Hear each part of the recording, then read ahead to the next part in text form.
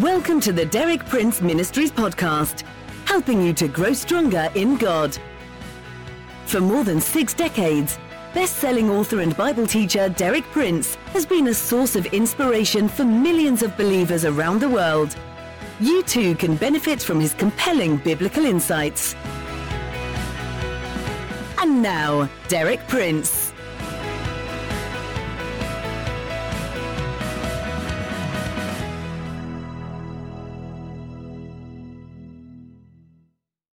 In my talk yesterday, I explained that one main function of grace is to teach us. That's something which many Christians don't properly understand. Law teaches from without, but grace teaches from within. And the teaching of law doesn't work, not because there's anything wrong with the law, but because there's something in us that's incapable of responding to the law. There's a rebel in us that just doesn't obey what the law says.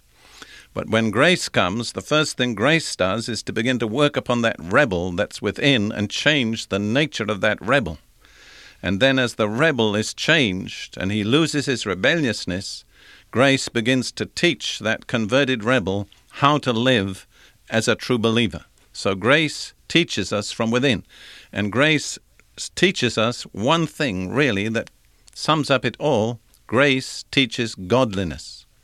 Grace will always make us increasingly godly as it operates in our lives. And anyone who's living a loose, careless, ungodly life is not living in the grace of God. Well, today I'm going to speak about the first and most characteristic fruit of grace. What grace will produce in our lives as it operates within us and as it teaches us, there will be certain specific manifest results.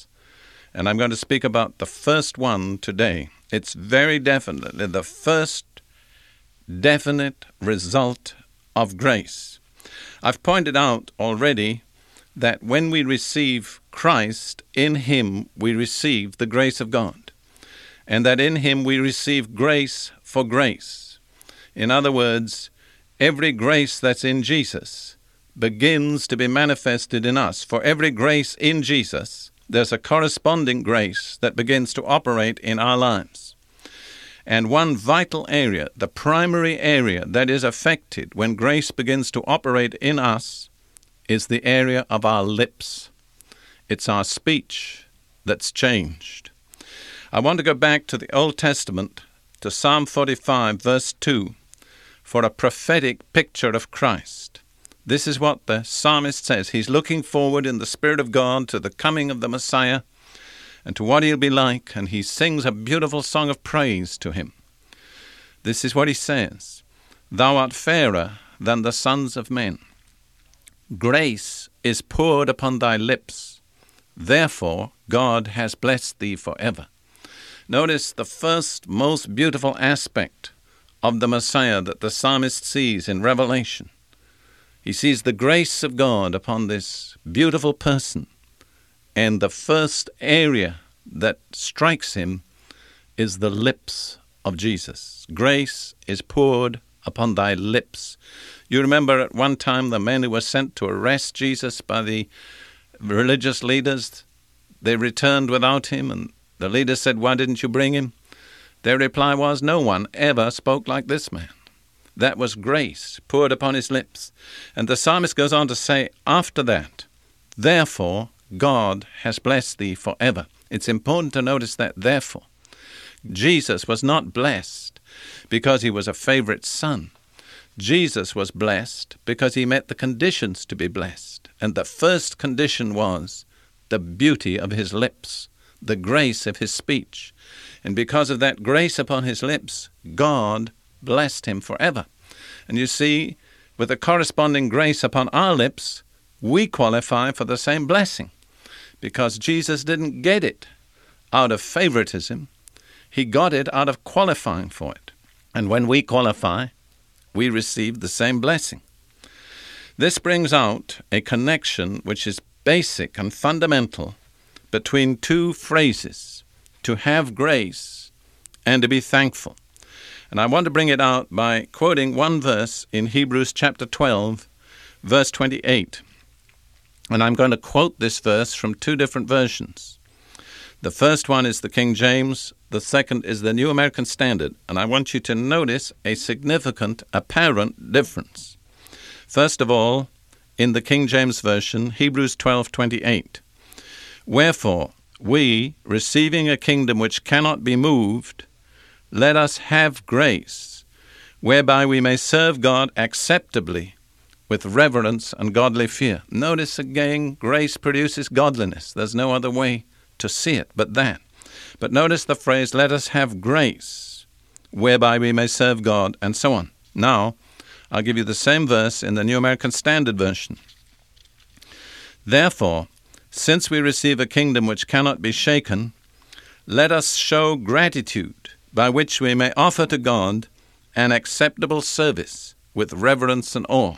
You see the difference? The King James says, "let us have grace." The New American Standard says, "let us show gratitude."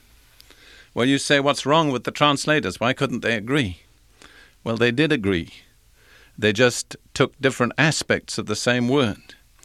See, in the Greek language of the time of Paul, to have grace meant to say thank you. It was the standard phrase for being thankful. So what I'm trying to bring out is that you cannot have grace without being thankful. An unthankful person is out of the grace of God. I have studied to some extent a number of languages. I started with Latin and then Greek, and I've also learned a number of modern languages. There's a whole group of languages called the Romance languages, which come out of Latin.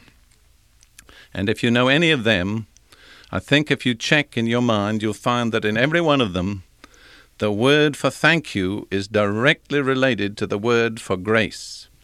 For instance, in French, thanks be to God is grâce à Dieu.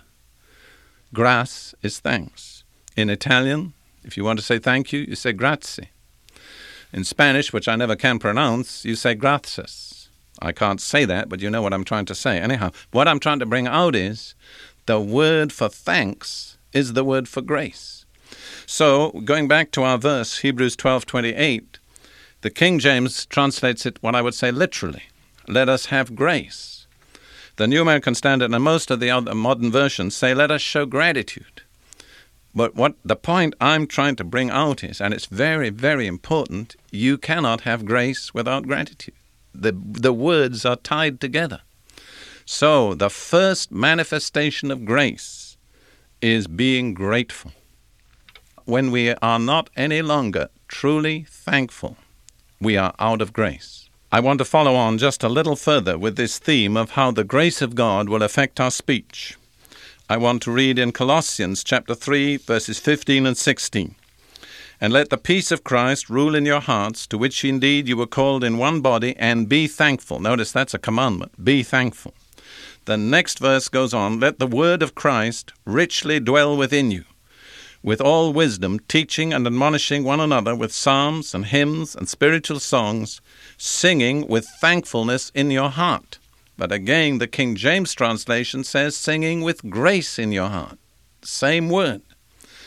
What a truth is brought out there, that if you're in the grace of God, you will be thankful. It's a necessary result of the grace of God. It cannot be otherwise. I pointed out yesterday that the grace of God teaches us. Paul takes this a step further today. He points out that when we're in the grace of God, we can teach others. So he says, "Let the word of Christ richly dwell within you, with all wisdom, teaching and admonishing one another, with psalms and hymns and spiritual songs, singing with thankfulness in your heart to God." A person in the grace of God will be thankful. He'll be full of praise. He'll want to sing. He'll give vocal expression to what's in his heart, and he'll have something to pass on to his fellow believers. He'll be able to teach and admonish his fellow believers out of the grace of God that's operating in his heart and expressing itself primarily through thankfulness. And then let's look at one more statement about grace that's made by Paul in Colossians. Grace in our speech, he says, is like salt in our food. Colossians 4:6. Let your speech always be with grace, seasoned as it were with salt, so that you may know how you should respond to each person. What's the function of salt when we add it to our food? It's to make it flavorful. It's to make it attractive. It's to bring out the various flavors in that food that we want to savor to the full. And grace has the same function in relationship to our speech. It's like salt sprinkled on our lips. It brings out the flavor. It brings out the attractiveness. It makes our words attractive. It creates appetite in those who hear. They want more. So, as you go into this new year, let me give you this piece of advice. Practice being thankful. Let the grace of God be poured upon your lips. Don't be a grumbler. Don't be a complainer.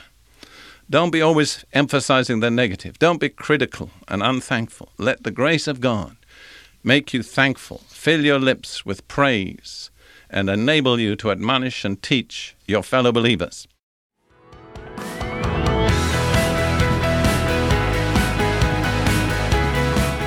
Thank you for listening.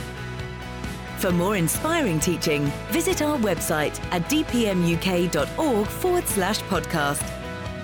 And like our page at facebook.com/dpmuk to join our online community. Derek Prince, teaching you can trust.